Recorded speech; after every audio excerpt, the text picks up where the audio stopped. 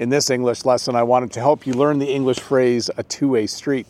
Now, the street behind me is a two-way street. You can drive that way on that street, or you can drive the other way.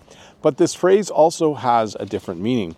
It's used to describe a relationship or situation where things go both ways. Let's think about respect. When two people respect each other, it's a two-way street. I respect Jen, and Jen respects me. In order to be respected, you have to respect other people. It's a two-way street. I think this happens as well with trust. In order to trust someone, they need to trust you. It's a two-way street. You can also use this to describe a situation like this. Sometimes Jen doesn't have enough flowers, so we get some from another flower farmer. But it's a two-way street. When they don't have enough flowers, we sell them flowers as well. So we help each other out. The other phrase I wanted to teach you today is the phrase, the word on the street. This is what we use when we talk about information that we've heard from someone else. It doesn't have to be information you heard while walking along the street, but you could say to someone, hey, word on the street is you're expanding your business.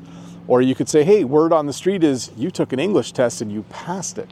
So when you hear something from someone else, you would say it's the word on the street. It's what people are talking about that person.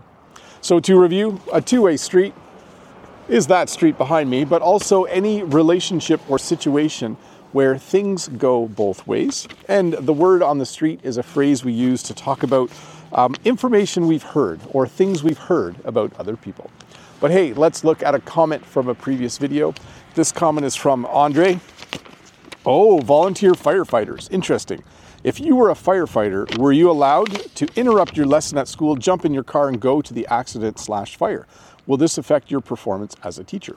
And my response, I'm pretty sure volunteer firefighters have an agreement with their boss that they can leave. It's for the greater good, after all. So thanks, Andre, for that comment. And I did actually look this up, and it's actually a law in Ontario, Canada. Let me read a little snippet of the law to you. It says, no employer shall, without good cause, prevent a person who is a volunteer firefighter from leaving for work to attend any kind of fire or accident or other firefighter-related incident. They may either leave work or fail to appear at work for those situations. So, it's the law. If you're a volunteer firefighter, it means you can get out of work when you need to. Hey, I'm going to cough for a sec. It's just a little cold out here. I wanted to show you this fence. I find this fence interesting. We're actually at a park, okay? But this park has this really tall chain link fence. We call this a chain link fence. And at the top, it's kind of bright in the sun there, it actually has barbed wire. This is the kind of fence you would more likely find at a prison.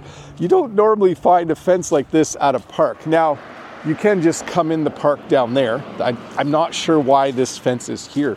I have a funny feeling that maybe this used to be something else. Maybe this park used to be some sort of power station or some sort of small water pumping station for the town. And then maybe the park part came later. But yeah, definitely I would say this fence is probably at least 3 meters tall. Yeah, it's probably about 10 feet tall.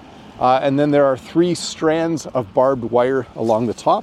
I guess to keep those kids out of the park so they can't come here and have fun. I'm just joking there. We wouldn't do that in Canada. Anyways, thanks for watching this little short English lesson. I'll have another one for you in a couple days. Bye.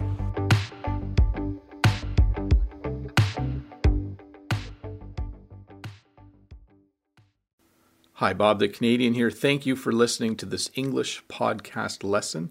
If you would like to support me in the work that I do as an online English teacher, please visit patreon.com/Bob the Canadian.